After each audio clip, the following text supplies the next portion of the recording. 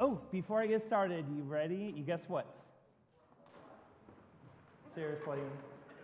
That was pathetic. Hey, guess what? I love you guys. No, I truly love, the timing of that was really bad because it was like, hey, you got a gift. I love you. No. So I wanted to share that with you because Carrie and I, it'll be 31 years come December 1st that we've been married. Yes. I love her. She loves me. We know that. But once in a while, I'll be cooking or something or just randomly be like, Carrie, guess what? And she's like, what? And she knows the routine, but we still like to do it. She's like, what? I'm like, I love you. You know, I get that I love you back. But it's just a little reminder, once in a while, just stop and say it. You know, not assume.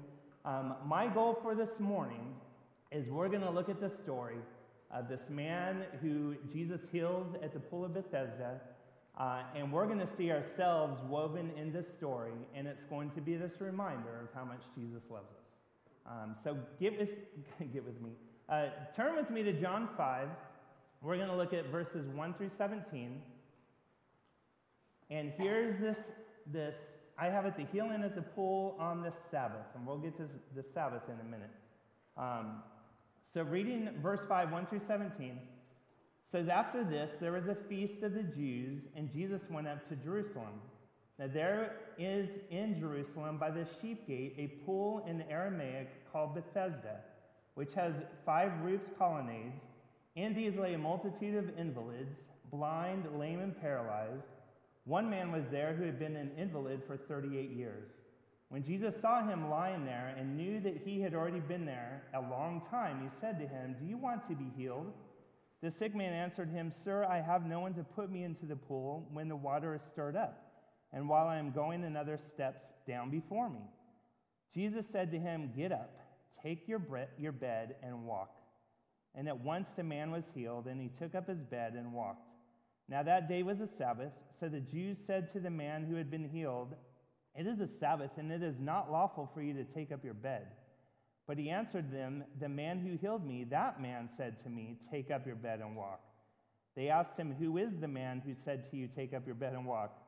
Now the man who had been healed did not know who it was, for Jesus had withdrawn, as there was a crowd in the place. Afterwards Jesus found him in the temple and said to him, See, you are well. Sin no more, that nothing worse may happen to you. The man went away and told the Jews that it was Jesus who had healed him. And this was why the Jews were persecuting Jesus, because he was doing these things on the Sabbath. But Jesus answered them, My Father is working until now, and I am working. Here's, by the way, turn with me to verse 4. You guys see? How many of you don't have verse 4? Unless you have King James, there's no verse 4. And that was not in the original manuscripts. And the verse 4 talks about that the pool in Bethesda was stirred up. The stirring up of the water was done by an angel who would come down, and as the waters were stirred up, the first person in would be healed after the water was stirred up. I'm going to and sharing that with you because it does relay us and set up the story for verse 7 of why this man wanted to get into the water. And so that's why you don't have verse 4. I have it says 4, then 5 right away. But here is this situation with this invalid, this man who can't walk, probably can barely move. We don't know what disease he has. He is unable to stand. And in whatever is going on, this disease has completely wrecked his body. It has made him unable to walk or move for 38 years. And as he's trying to approach the water, everyone else is faster than he is to get in, to be healed. But Jesus sees him and knows that he has been laying there for a long time and says to him, Do you want to be healed? So Jesus, by the way, and I love this about Jesus, he already knows about this man's problems. He knows all about us. He knows our problems, our needs, our situations that cause us to be completely immovable at some point. And sometimes life is so overwhelming that we feel like we can't even move. But here's this picture of Jesus knows about this man and says, do you want to be healed? So he knows the problem. And we're going to see that this man has a problem. He's hopeless. And then there's going to be a solution, which is Jesus Christ. And then the results of what happened with this encounter with Jesus. So it is kind of a strange question. Obviously, Jesus, I want to be healed. Why else would I be here? But Jesus asked the man anyway, do you want to be healed? And it's probably more for this man to realize, answering, do I really want to be healed? It's as much a matter of the will. That do I want to be healed? There's an opportunity, but I've been in a situation for so long. Unfortunately, I've become comfortable in this situation. On some level, I'm being taken care of. I don't have to work. Whatever, this man, Jesus knows that this man needs to answer himself, yes, I want to be healed. Now, this man doesn't answer yes right away. And so he explains his helplessness to Jesus, that, yeah, of course I want to be healed, but I've tried. And in this guy's mind, the only way to be healed is to get into that water. And we're going to see that it doesn't take the water. It takes a Savior. But I sat there thinking, man, every time I read this story, I feel sorry for this guy. Stuck, he can barely move. Who knows how long he's been by the pool, but here's 38 years of not being able to move, not being able to do things for himself, not being able to be a part of regular life. And so I feel sorry for this guy. But then I realize I've been in the same boat. There are some today who are still in the same boat. Now, I may not be an invalid physically, but man, spiritually, I'm hurting. Emotionally, I'm struggling. Sin has wrecked my life, and to know that there are times that I just feel hopeless and helpless, and knowing that there's got to be something that changes. And I've tried everything I can, but knowing that there's got to be a way out. And so now I'm seeing myself, and I hope you see yourself, that before encountering Christ, in our sin, we are helpless. We are absolutely hopeless with no way out. We are completely crippled and lame, spiritually, physically, some emotionally, knowing that we all need help, that we find ourselves paralyzed, that sin has wreaked havoc in our life. And then even after encountering Christ, we're still dealing with sin. Sin isn't gone.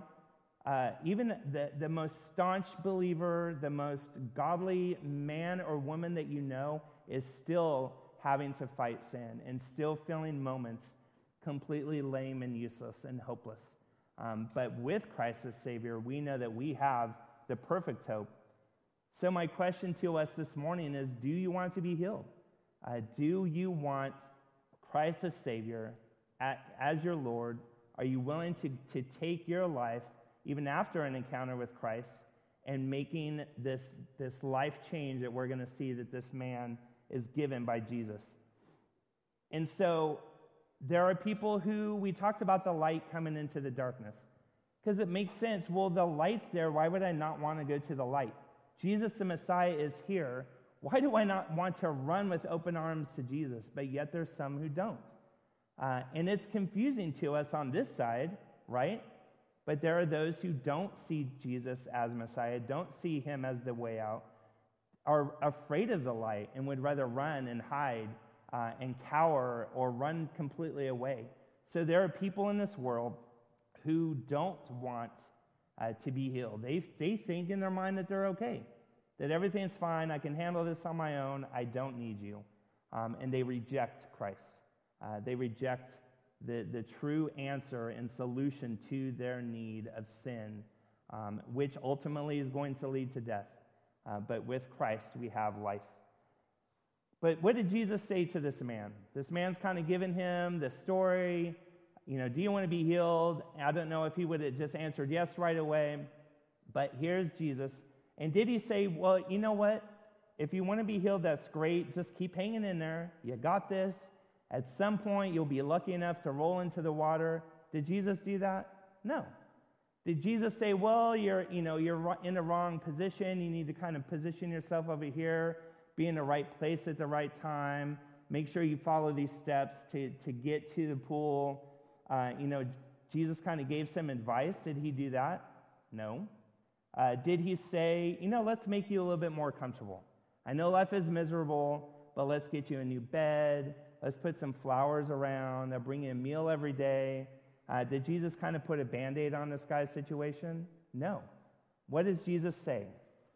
He says, get up, to rise. Pick up your mat and walk. Because this man needs more than just advice. This man needs more than, 10 steps to get healed. This man needs nothing else than Jesus. Nothing else than the healing power of the Messiah. And so Jesus says, get up, pick up your mat, and walk.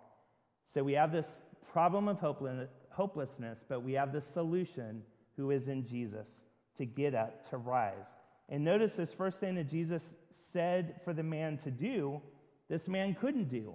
He's been trying for 38 years to rise, to get up. And perhaps this man is thinking, well, if this guy's telling me to stand up and I can't, maybe he knows something that I don't know. Amen to that, right? Aren't you glad that it's not up to our knowledge, not up to our wisdom, not up to any man-made culture, religion, knowledge, whatever, to have eternal life? It is only by Christ Jesus. And so here's this picture of this man thinking, rise up, get up. I haven't done that in 38 years. But this guy must know something, because he doesn't know he's Jesus yet. And at some point, he's going to have to believe Jesus, that he must do it, that Jesus must do it, that this guy can't. How many times in our situations do we try on our own, but we fail? It's got to be Jesus and only Jesus. And if this man is going to get help, or to help me, then I've got to decide to do what he tells me to do. That at some point, this man needs to decide, yes, I'm going to listen to these words of Jesus, and to do. Do or do not. There is no try. Okay? I only got a couple of giggles from my Star Wars fans. Okay, that's a Yoda quote. But it's true. Scripture, we're seeing all through the book of John, believe or don't believe. You don't get to just try to believe. Let me give you a little sample. Let me take it home for 30 days, return. No, you're either in or you're out. You either do or you don't, either believe or you don't. And that's this position, this point in this man's life, that he's got to believe in Jesus or he's not going to, and believe the words that Jesus says. Trying would require something from us, but it's only in the strength and power of Jesus that this happens. John 3:36 doesn't say whoever tries to believe in the Son has eternal life, right? What does it say? Whoever believes in the Son has eternal life, and whoever does not obey the Son shall not see life.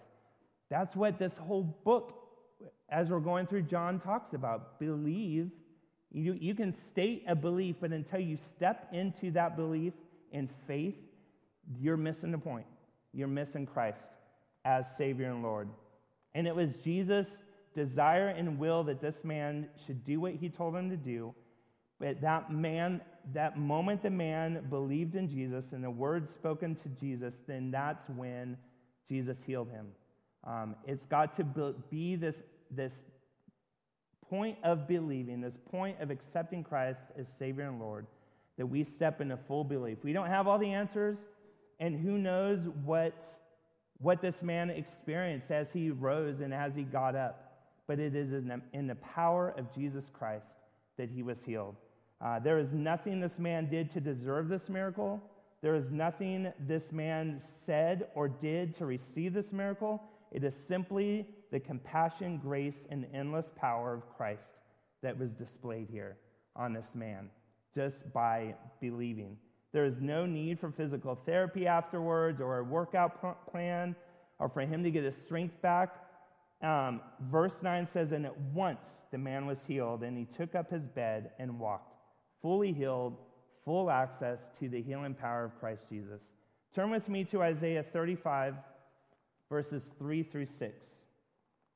Isaiah 35, 3 through 6. And here's this picture of the power of God in our life, not only in salvation, but even in our physical life. Isaiah 35, verses 3 through 6 says, "Strengthen the weak hands and make firm the feeble knees. Say to those who have an anxious heart, be strong, fear not. Behold, your God will come with vengeance. With the recompense of God, he will come and save you. Then the eyes of the blind shall be opened, and the ears of the deaf unstopped. Then shall the lame man leap like a deer, and the tongue of the mute sing for joy." Here is the gift not only of a ticket to heaven, our lives are radically changed because of the power of God, the power of Christ Jesus, who in this act of display, of showing this power, knowing that we have in Christ, who was crucified for our sins on the cross, who rose again to conquer sin and death, we have in our state of hopelessness of sin, that sin obliterated, death obliterated because of the power of Christ on the cross. And through him, we have eternal life. We have access to the Father and the power of the Holy Spirit. And here's the crazy thing, is that some people missed this. And we're going to see that the Jewish leaders missed this. They know this passage in Isaiah. They know what God can do with the healing of the lame. And Jesus does it, and they're all caught up in their law and religion and completely miss the point. We'll get to that in a second. But here is this opportunity that this man encountered Christ, and Christ has come into this world. Christ is in this world today, and there are those who just don't get it and who don't understand it, and they think they have life figured out on their own, or they're trying, but they're going to fail epically. And so thank you, Jesus, for loving us so much that you gave us a way out.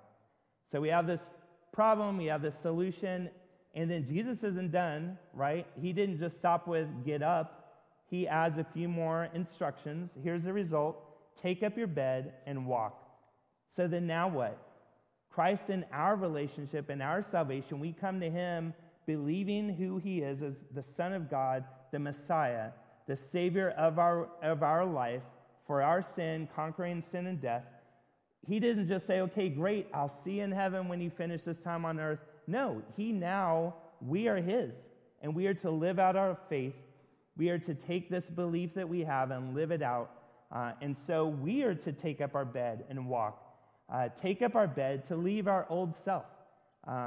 Why did Jesus say take up your bed? Because this lame invalid man's not going to need his bed anymore. Now maybe it's asleep.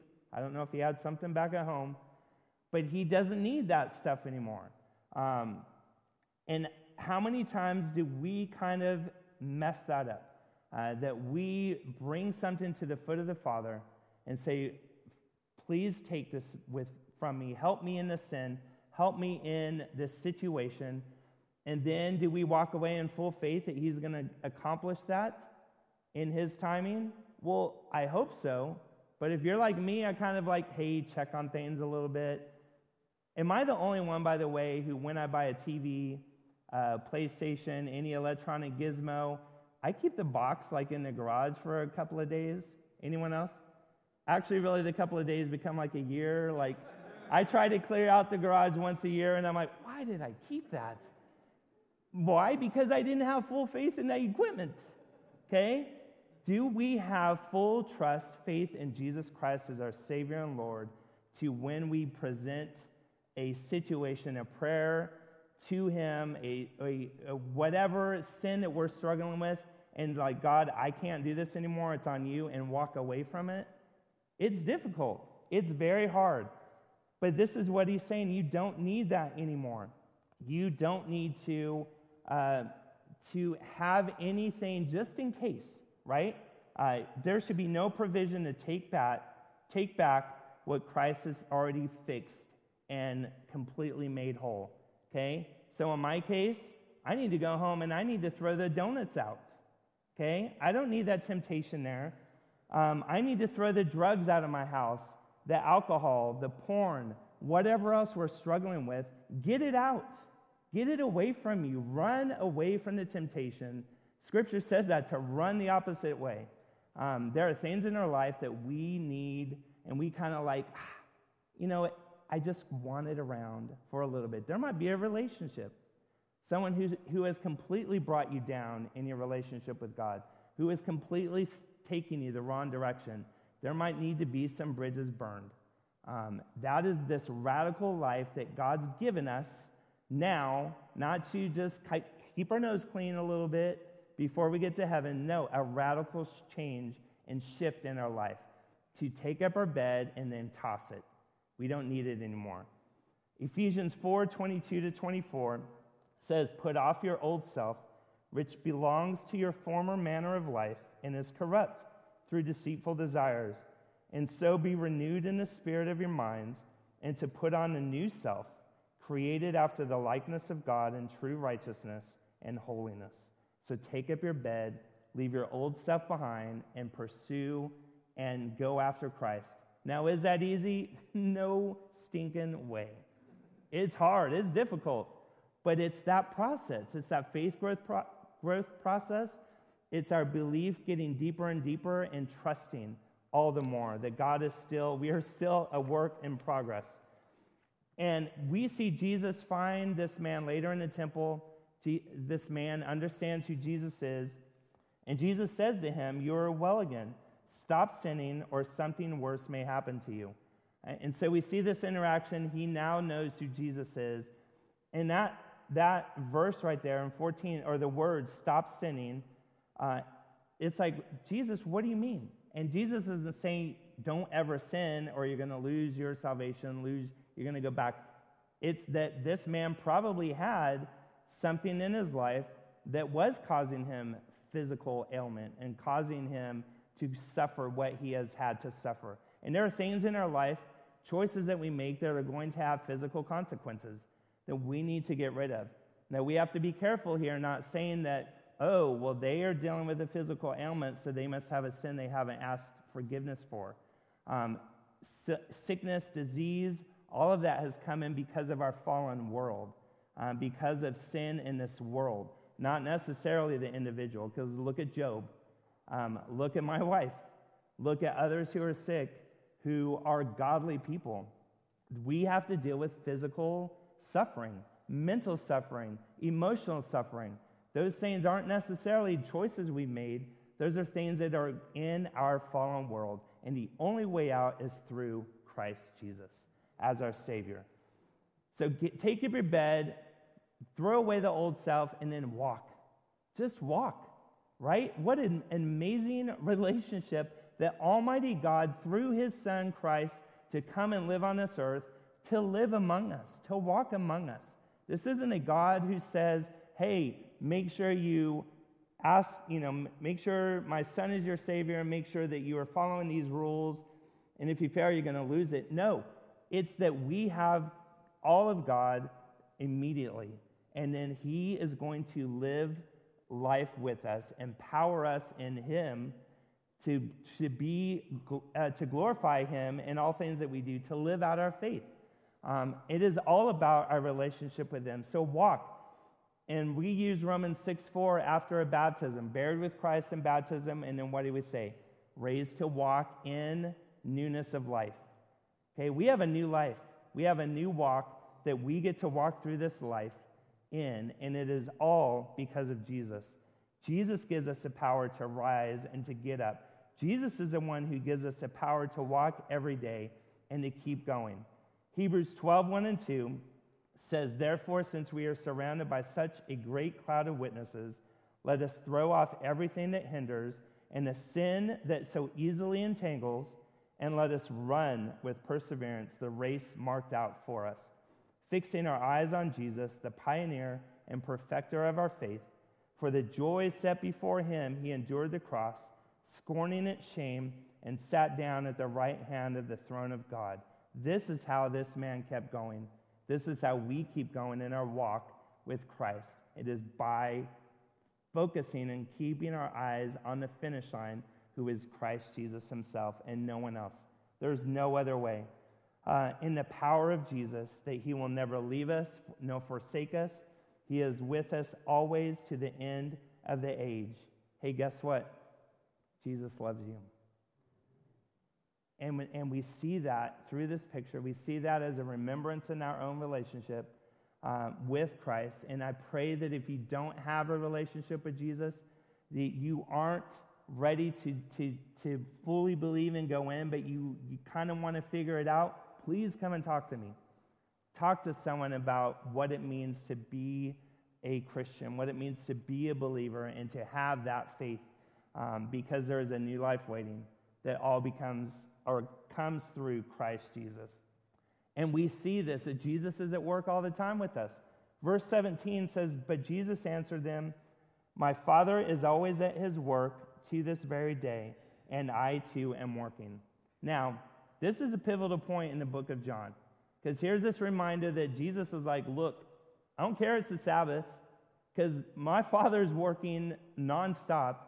Rich, thank you, by the way, that God doesn't stop working, doesn't take a day off. Jesus is saying that also. It's not about the Sabbath. The Jews completely in their religion, completely locked in the Sabbath with all these regulations, this crazy legalistic part, not understanding the Sabbath as rest in our relationship with God. That man with the bed got in trouble not because he got healed. He got in trouble because he was carrying something across the street on Sabbath, right? And so here's this picture that we see, that knowing that God doesn't take a day off and that it is important, and understanding that legalism, religiosity, whatever, can really skew things the way that we see things. And it's a mess. But that's what we do as humans, trying to figure out all this God stuff, forgetting the love and the mercy that we get in the Father. And this statement isn't just about faithfulness, that Jesus is always at work, God's at work. This is where Jesus gets in trouble. Okay, you already got in a little bit of trouble, or got the man in trouble for carrying his bed. But what he says really in that verse is blasphemous, because he uses the word "my Father." And in that time, it was our Father. So this man, Jesus, to claim that God is his Father, that there is a relationship, a direct relationship and equality with God, that's blasphemous. And this is where the Jews, of all people, start turning on Jesus. And this is where we've seen Jesus at work, and this was one of his more public signs and miracles that he did, that now we see him starting to get in trouble with the Jewish leaders. And what is the irony of that? What is the one people in the time that were looking for the Messiah, looking for the light, had the Old Testament showing even that Isaiah passage, and here's Jesus right smack in front of them, and they miss it, and see him as this man that is speaking blasphemy that they've got to kill. And that's now where this turn in the book of John is till the end, where we do see the crucifixion of Christ.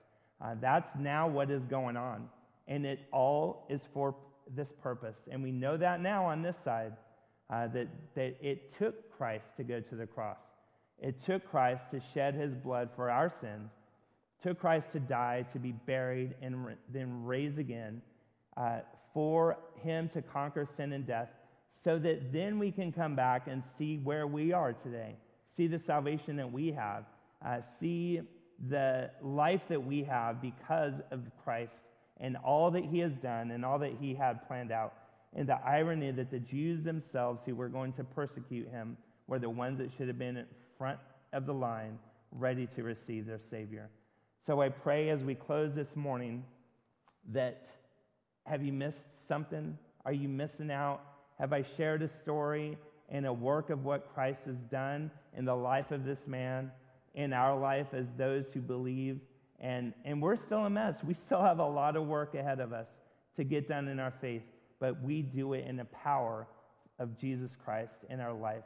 And if you don't know that, please, I beg of you during this invitation time, any time, to come and talk and to figure that out, so we can help you discover who Jesus is and the amazing love that he has for us.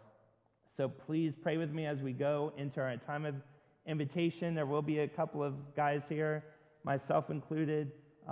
If there's a decision that you need to make, or it's just a time to thank Jesus for what he has done, I prayed this morning was a time of just Jesus saying, hey, I love you. You've got this because I'm here. And so make that even that time of invitation as we close up our service. Father, I thank you for this morning. I thank you for the opportunity that we have to always be reminded, because we need it. We get so caught up in our mind, our emotions, in our life. And once in a while, we just need you to tell us and remind us how much you love us. Father, as we look through all that you have done and all the great sacrifice, I pray that we continue to seek you, continue to keep our eyes focused on you in all things, Father, as you continue to love us and to work in our lives to mold us and make us to look more like Jesus. In his name we pray. Amen.